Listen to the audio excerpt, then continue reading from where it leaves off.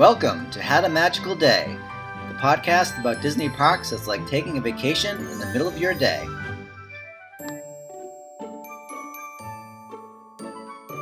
Welcome to part 2 of our interview with Gary Sommers. This episode will be aired, I think, about a week before you get an appearance at the New England Comic-Con. Why don't you tell us a little bit about that? The Northeast Comic-Con is and Collectibles Extravaganza is July 2, 3, and 4 at the Boxborough Regency Hotel. It's a large collectors and fan event featuring a lot of Disney, but a lot of pop culture of all sorts. Philo Barnhart, the original animator and character designer of Ariel and Ursula and many other characters, will be there, along with Billy West, the voice of Futurama and Ren and Stimpy and Space Jam. Many. Oh, yeah. Vincent Martella, the voice of Phineas and Ferb, will be there. Oh. Many other artists, creators, writers, celebrities, and musicians, including NRBQ, my favorite band. I don't know if you've ever heard of them, but they were the house band on The Simpsons for 3 seasons. But they're like the greatest rock and roll band that nobody ever heard of. Is it safe to say it's going to be a wild weekend? Good girl. That's one of the NRBQ songs. Very good. Yeah, going to be a wild weekend in the hotel. Live music, panels, cosplay, a lot of Disney cosplay always at our shows. Mm-hmm. But it's a lot of fun. It's low dough admission, $25 in advance for a day of weirdness and entertainment. So go to the website at necomiccons.com for more information, list of what's going on, and hope to see you all there. All right. Yeah, I got a question for you. All right, so we've got all this merchandise in the park, and that's very exciting. When does it kind of start to go over to your Kmart's and your mass retailing? Is that soon after the park? Tell me, do you know about that part of it? Yeah. Well, that's a coordinated effort. They have licensed merchandise that's different in the parks than in stores. Target, Walmart, everybody has their relationship with Disney to produce products that are exclusive to their businesses.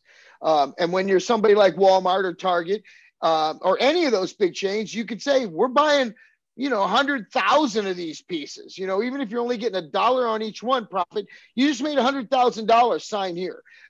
So they make exclusive products for the parks, and that began about 1989 or 1990 when they discovered that the parks had a fan base outside and above and beyond film or character fans. There was Mickey Mouse fans, there was Little Mermaid fans, but there were park fans who collected park memorabilia.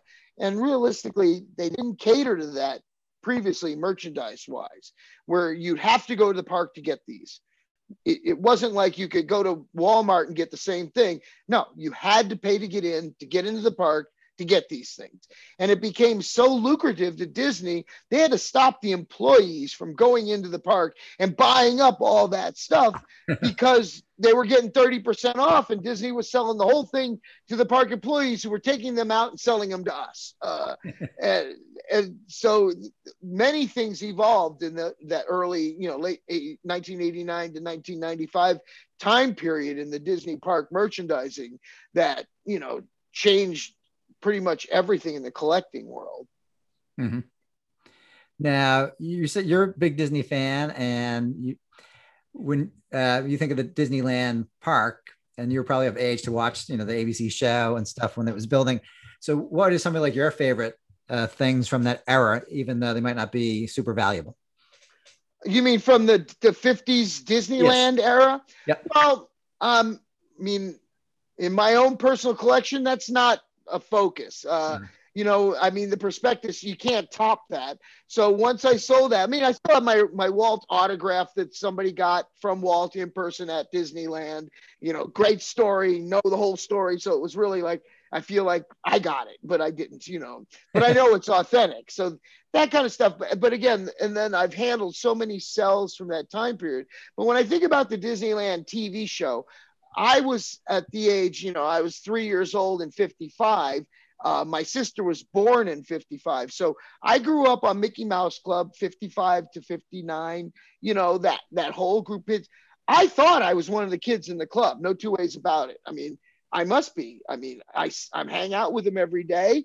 You know, I know all their songs. I could, you know, so I must fit in, which really corrupted me mentally because I produced a lot of cast reunions and I got to meet a lot of the Mouseketeers, you know.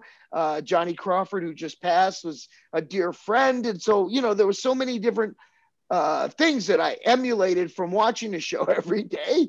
Oh yeah, I must be famous too. Okay, so I'm a child star. Did you know that? No, I didn't either. But that's what I grew up on. So I was surrounded with all that stuff.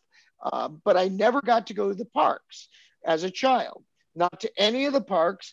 In 1964, I got to go to the New York World's Fair, which was my Disney park, my Disney experience. I got to go 5 times to the park.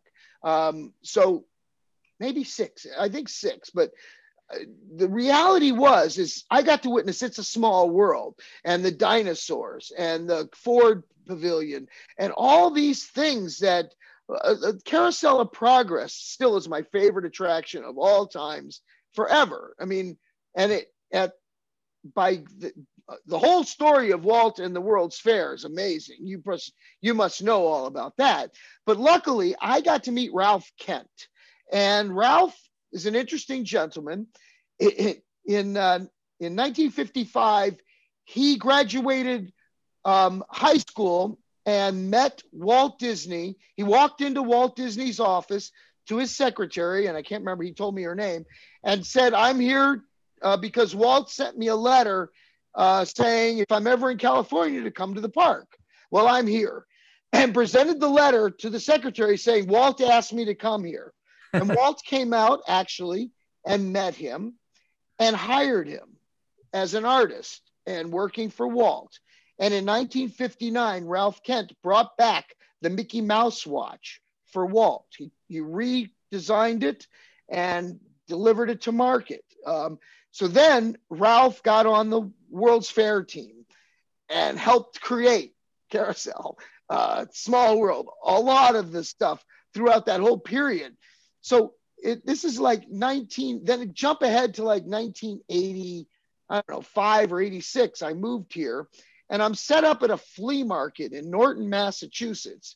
And the guy next to me's got all these toys. We start talking and it's Ralph Kent.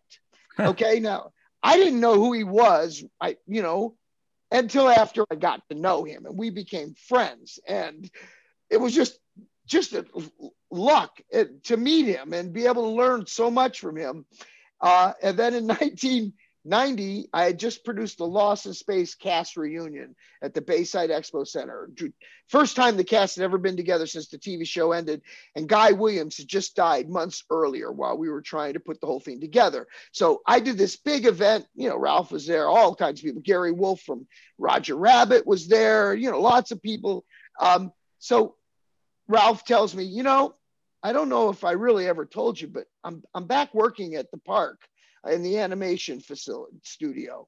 I went, cool, that's great. They need you, Well, would you like to come down and talk to the company? We're thinking of doing a convention like this for Disney people. I went, wow, that sounds like fun. I'm a Disney geek. I'd love to. So I got invited down. We created the first Disneyana convention at Walt Disney World at the Contemporary Resort. They pulled all kinds of stuff out of the archives, drawings and merchandise, all kinds of stuff that now goes to Character Warehouse or someplace. I don't know. But anyway, it was just piles and piles of original stuff. And they wanted to know how to price it. So I helped them price it.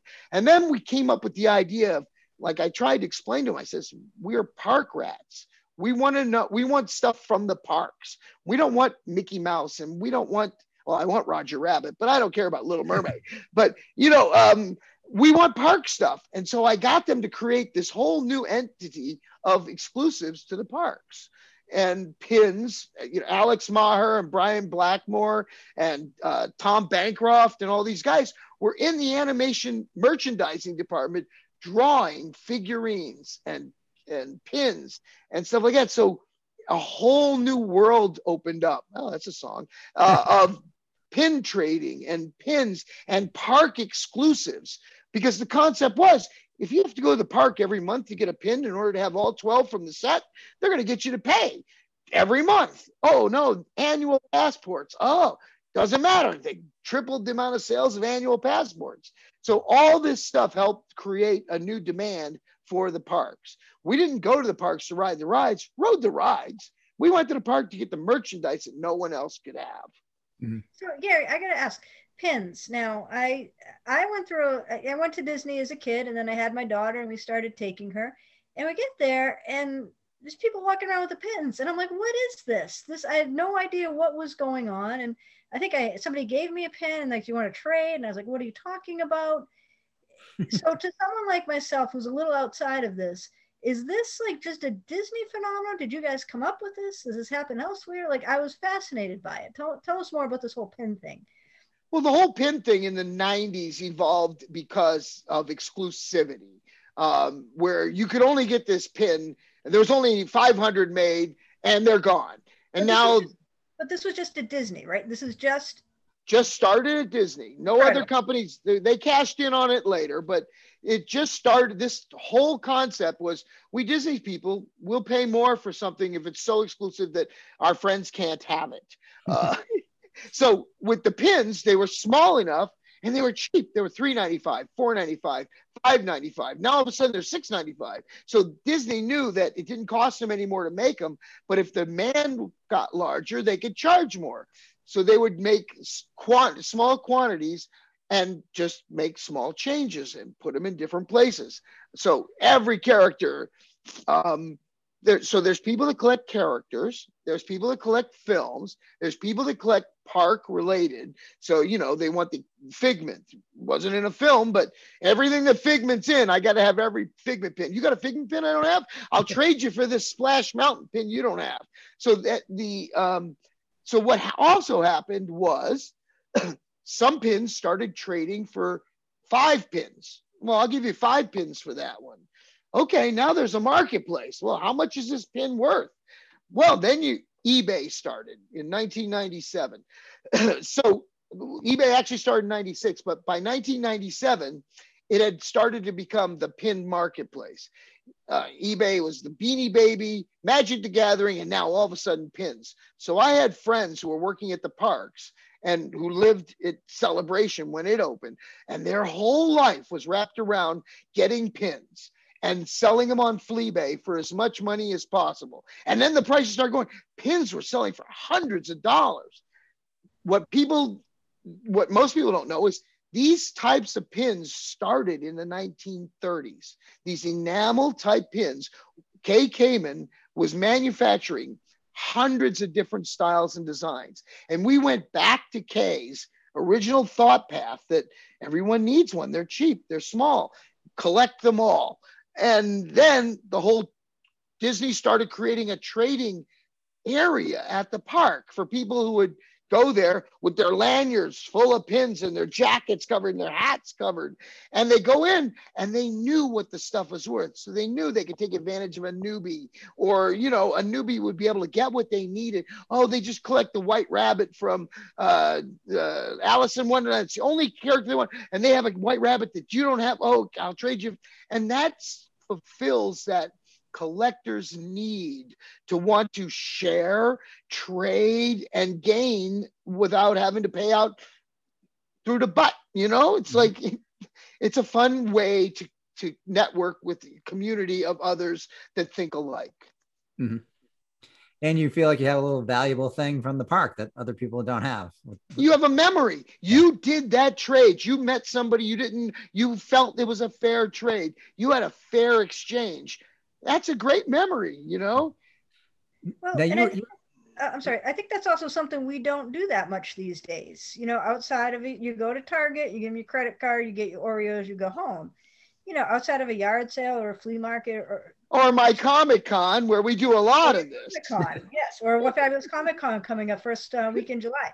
No, but I think that's a really kind of fun, interesting way to bond with folks that you might not have met otherwise. That's And why we produce these collectibles Comic-Con things, is because we put 100 vendors in there that are happy to trade. We're happy to have that experience. We're happy for people to bring their stuff in and be able to share it. Like, no, I don't want to sell or trade this. I just thought you'd want to see it. I'm like, yeah.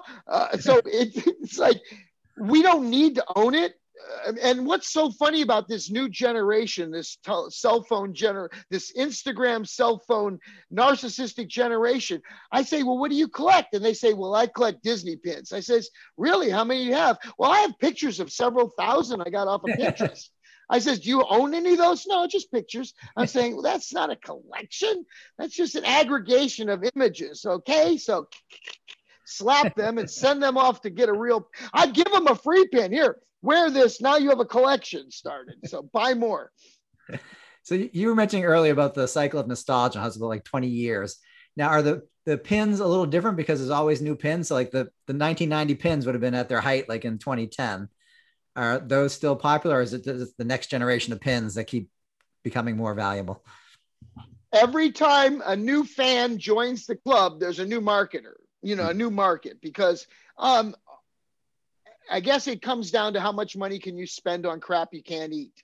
And so this generation will discover things that make them happy that they want to put their money into. And whether it's, all of a sudden, my daughter loves Little Mermaid. She's 8, and I'm going to buy every Little Mermaid thing, and we're going to collect that together because I love Little Mermaid when I was 8.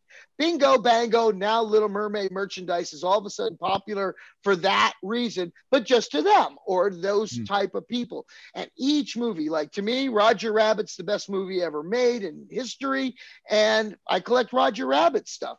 I'm so lucky to know Gary Wolf, the creator of Roger Rabbit, and I'm all networked with all these people, so I get to see everything, but I can't buy everything. I can't get everything. So I'm just happy that I get to at least know that it exists. So speaking of this, we didn't talk much about the Disney World, but again, like Disney World, so that's 71. Again, the peak for some of that memorabilia has passed, but has there been like a nostalgia boom for some of the later parks? Have like Epcot was like 81. Yeah, so that would have passed already. I don't know. No. So the difference about the parks is the parks evolve. The parks are something people take as an experience. So if you'd ever gone to the park, you wouldn't collect park stuff. It wouldn't interest you. In this case of Jiminy Cricket, he was actually the spokesperson for opening of Epcot Center, environmentality. He was on everything, in everything, the spokesmodel for the whole first year or year and a half. People who collect Jiminy Cricket want all that stuff, but they don't care that it's Epcot. They just want it because it's Jiminy. So that crossover is what drives demand. Now, there's other things from each opening of the parks that are unique to the parks, like when they deassess the ride cars from Snow White or those other things. And they were like auctioning them off for 10 grand. You can get an actual ride car. That was pretty cheap, but getting it home was another $5. So it's like, well, where am I going to put it? Oh, I'll just never mind. But those are the types of collectibles that the people that can afford it buy. Mm-hmm. And then the limited editions. You'll notice that they produce, commemorative limited editions. Like I have a ticket for the opening of Epcot, the commemorative ticket. I have the opening of MGM, I think, and I think I have an Animal Kingdom opening ticket. But they're commemorative. They made plenty of them. Mm-hmm. They were sold. Therefore, everybody that wanted one could probably buy one the Disney way. And nobody turned them in. Nobody used them. Everyone's are in mint condition. So unless somebody wrecked theirs, there's not going to be big enough demand, Mm-hmm. Like yes, I imagine that's true for a lot of stuff. I remember when I was a kid, when Disney World was opening, we didn't go right away, but my father bought me the commemorative book that they had. It was like a big D-shaped book and had lots of pictures and stories about the park. But there's a million of those out there, right? There's no way that they're worth any money. No, they're worth $10 to somebody if it's in really good shape. So, I mean, it's historical knowledge and for somebody that might not have it. But you go to Florida and you go to the flea markets around Stanford and the coasts, on both coasts, you're going to find tons of Disney World stuff that was, moved from household to flea market to a yard sale to flea market to thrift store to wherever it's going next. It's a big cycle because people's perspective of value is different. If you are experienced in it, your perspective is that's common. If you're not experienced, you're like, I've never seen that before. Well, great. It's only $10. So education, knowledge, perspective, and, savvy, how much do you need that? Can you eat it? That's the question. So here's a question. So let's talk about like decommissioning rides. Okay, so ride is going, getting changed over. I mean, is Disney, I assume back in the day, things might just get tossed out or somebody would just bring it home and it would kind of find its way to the market that way. I'm guessing now everything's pretty much under lock and key. And unless Disney is purposely selling it, it's not going anywhere. Would you say that's probably accurate? Unless it's been under lock and key since forever. Okay. So anything that gets out, it ride wise, big, things like that, is they know exactly how it went, where it went, and everything else. So they have huge warehouses full of stuff. Think Indiana Jones, okay? They have plenty of stuff stored away. So when they deassessed the ride cars, this was in the 90s, and they auctioned them off at the Disneyana conventions. And then they let a couple of them go through some of the major auction houses in a way to promote a movie or a product line or something that was coming out in order to get the public's attention and get media coverage. We're auctioning off Snow White's ride car. Oh, by the way, buy the Snow White this or that. So they would clean them up and make them beautiful and make them presentation worthy, museum worthy before they sold them. So you weren't buying something that was used and abused. You're buying a collector's item and they want you to pay top dollar for. Gotcha. Mm-hmm. So I'm not going to find a Space Mountain cart at the Taunton Flea Market these days is what you're trying to tell me.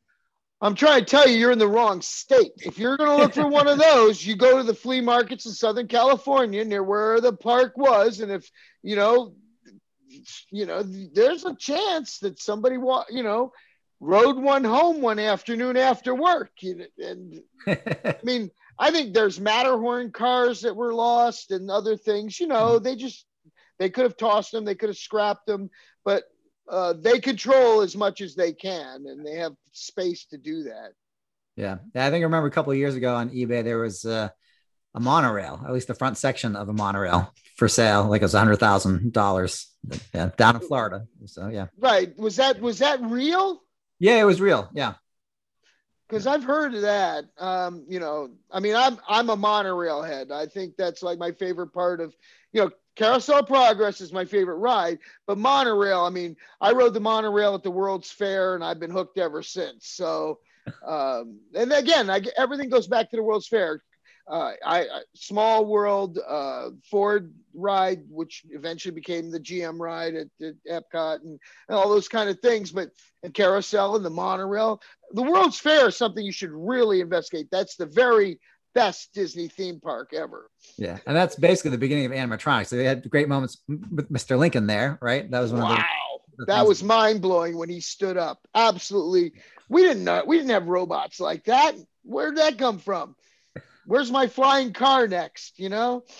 Exactly. So explain a little. So it's a running joke between Andrea and I that I, like you, love Carousel Progress, and she does not. I've not been able to explain to her why it's a special ride. You want to explain what it was like to see it in 1964? We're in the middle of the space age. The future is limitless, and you go to this World's Fair and you see this ride. Well, I thought, because I'm like a real nerd, that queuing was really important. Like getting in a ride, getting off a ride, that just boggled my mind. It was my first experiences in that, wow.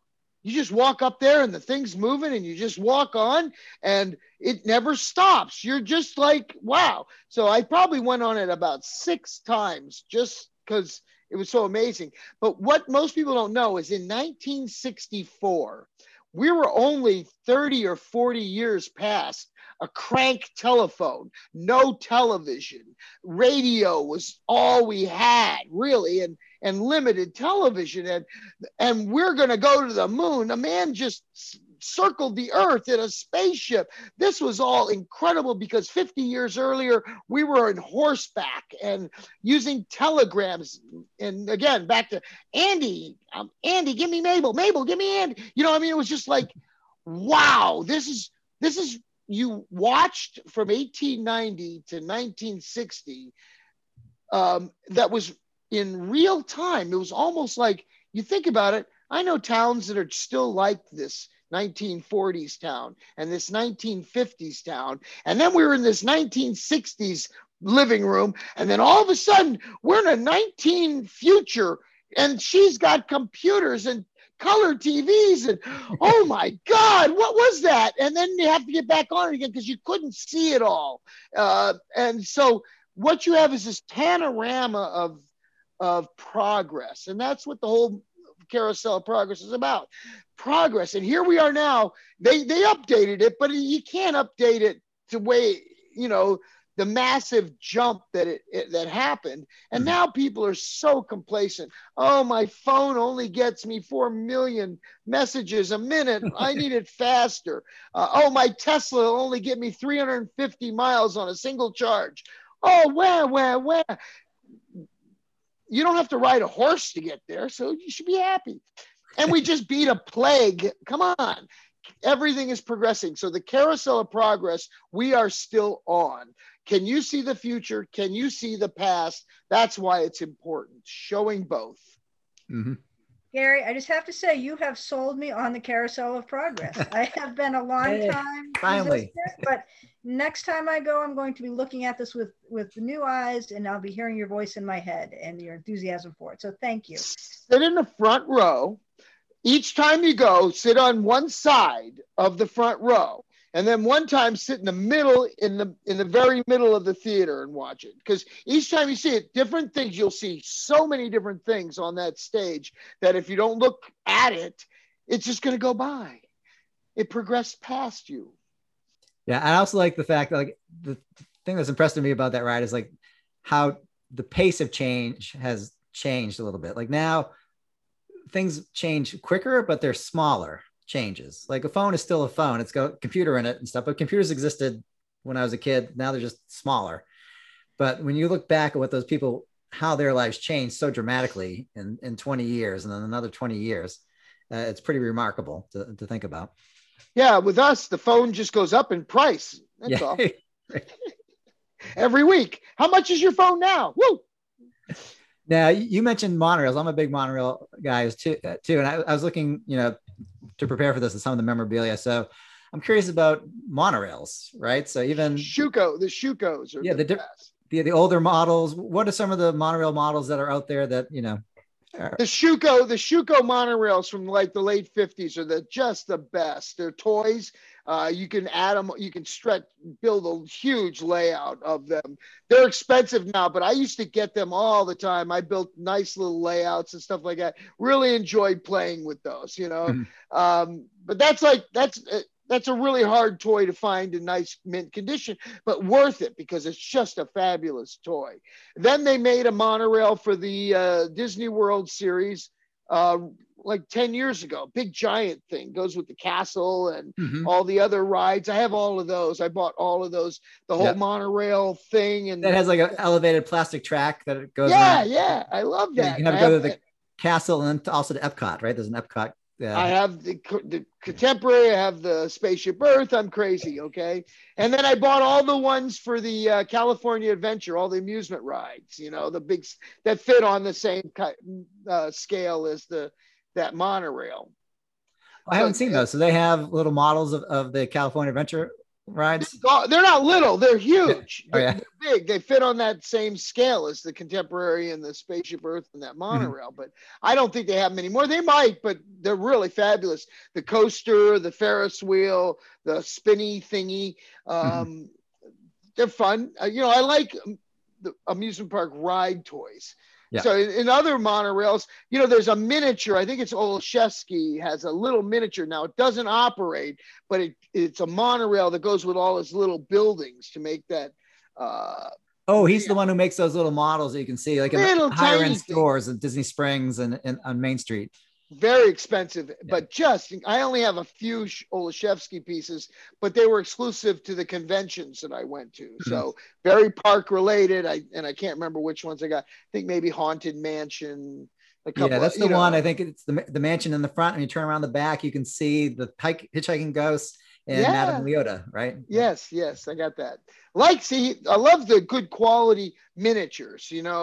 I just can't afford them. I mean, they're just extremely expensive and limited. But that's the kind of thing. If you collect the character, or you collect the film, or you collect the park, you get them because of that exclusivity.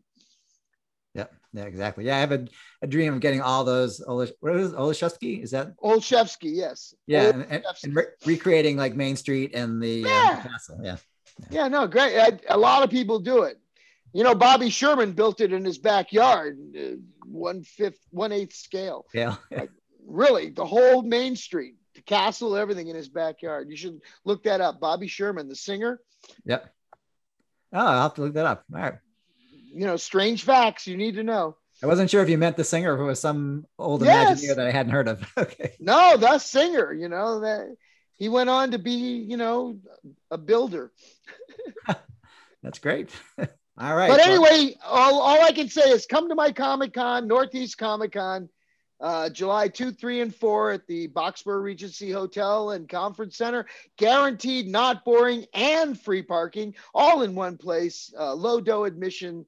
Come and have fun, buy stuff, meet people. Yeah, it'll be a great time. The plague is over. The plague is over. What better way to celebrate than get out there at the Comic-Con? Come out and be wacky with us. Yeah. Andrew will be out there. I'll head on down. Absolutely. You better. I'll put your name on the list. That way, if you don't show up, I'll know. You'll know. I know. You're in trouble. Well, yeah, we'll just consider it Disney World for a day. There you go. There you go. All right. Well, this has been terrific. Thank you so much, Gary, for giving us all your time today. And we will see you real soon. Aloha. That was the best one we did yet.